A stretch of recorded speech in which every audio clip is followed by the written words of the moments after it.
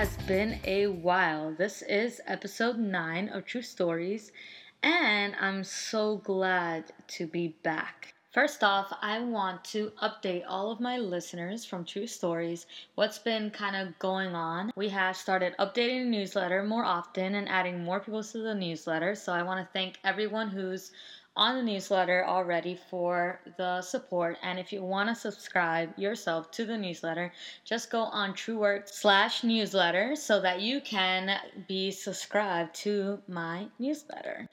Next, with the TrueWorks first collection, we have been selling books, and if you'd like your own copy, you can definitely get yours. You just have to go on TrueWorks/works to be able to scroll down and order your own copy from blurb.com. I'm so excited to also talk about my store. The store will be updated shortly. Right now, it's only selling the TrueWorks first collection, but we hope to start adding more products in line, including postcards, possibly journals, calendars, and anything like that in print. So be ready for that, and you will definitely be updated about that through my newsletter. Last but not least, it looks like the TrueWorks magazine, or True magazine, is going to start running soon again, and I'm excited for that because it's been a long time coming, and it's the reason why TrueWorks was created.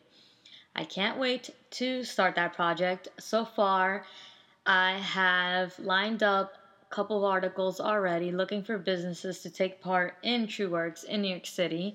So if anyone's listening and is interested, definitely email me at ydiaz@true.works. But enough of the updates. I do have a topic I want to talk about, and one that is near and dear to me, especially since I'm always asked about relationships and advice. I have just celebrated my 4-year anniversary with my husband. I am very proud of myself. We did it.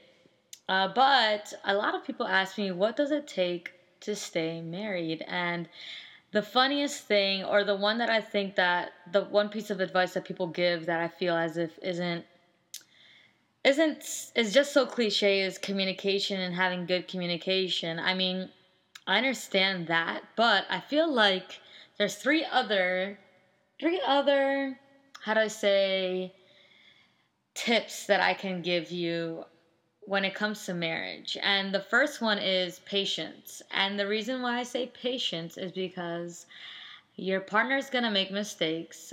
You are going to make mistakes, and you're going to need to be patient with your partner. Not only that, you're going to have to be patient growing your finances and growing in your marriage and growing in your business and growing overall just in marriage.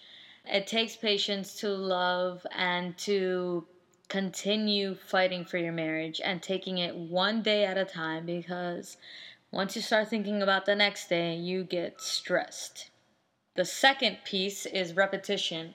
In marriage, you're going to repeat yourself over and over and over again. It takes supposedly 21 times in a row before a new habit is formed. So imagine when you need the shoes moved to a different location instead of placing them wherever your husband wants on the floor.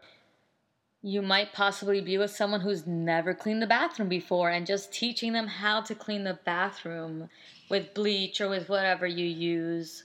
And maybe even just being repetitive with, hey, I can't sleep with you on your phone at night. I need you to go to another room when you're using your phone. That light bothers me. Now, I'm using some real life examples. This happens to me all the time. And after 4 years of being with someone, you still repeat yourself. And that's just the way it is. And eventually it'll be the case where you won't repeat yourself anymore. But that's what patience is for. So, this all goes together, the patience and the repetition. And the last tip, I think that is quite important, is forgiveness. After you're patient and after you repeat yourself, you have to forgive. You're going to both make mistakes, and that's just the way it is. And with forgiveness, you can let go of the mistakes, and you can continue being patient and continue repeating yourself. That's just the way it is. And it's going to be this way forever. And when you said I do, I hope that you understand that this is going to be an everyday thing. But the great thing about it is eventually, especially now, I realize you will feel more of the flow. Your gears, both of your gears will turn together. You guys will be able to read each other more and more and more. And it just takes time. And again, that's what the patience is there for. So I highly suggest if you are with a spouse that you feel like you're repeating yourself over and over and over, or they are not changing, or they won't let go of an old habit, hey, it's okay. You're not the only one going through that. There are a lot of married couples out there going through that. It's okay. You're going to have to be patient. You're going to have to repeat yourself. They're going to have to repeat themselves with you. And you're going to have to forgive and start over and take it one day at a time. If you're out there and you feel as if there's other tips you can give me on your marriage or your relationship and how it's successful, I would I would be more than happy to listen. I want you to email me at ydiaz@tru.works and give me your tips. That would be great. I love to see what other people use or do to make their marriage or relationship successful. So, I'm glad to be back. Like I said, this is episode 9, and there should be more to come.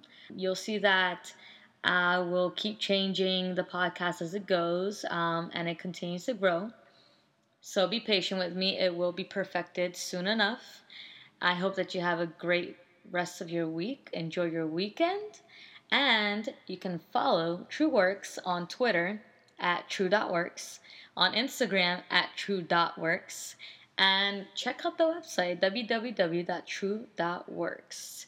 Have a great day and take it easy.